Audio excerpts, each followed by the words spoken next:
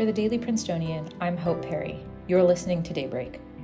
Today, floods and droughts around the world and a new Prime Minister in the UK. It's Wednesday, September 7th. Over 50 million people in the northeastern United States were under flood advisories yesterday, while western regions of the country are enduring record-breaking heat. California residents were warned that outages might occur Tuesday night due to the additional strain on the state's electrical infrastructure. Pakistan, too, is suffering from extreme weather. The BBC reported that more than 1,300 have died and 33 million people have been impacted by record-breaking floods. Most recently, more than 100,000 people living near the country's biggest lake were evacuated due to serious concerns that the lake might overflow.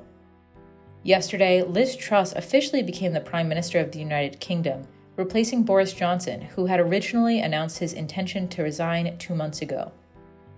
Today, expect a high around 70 with occasional rain and an unpleasant amount of humidity. That's all for Daybreak today. Today's episode was written by me, sound engineered by Eden Tashoma, and produced under the 146 Managing Board of The Prince. Our theme was composed by Ed Horan, Class of 22, and our show was started by Mark Dedici, Class of 22.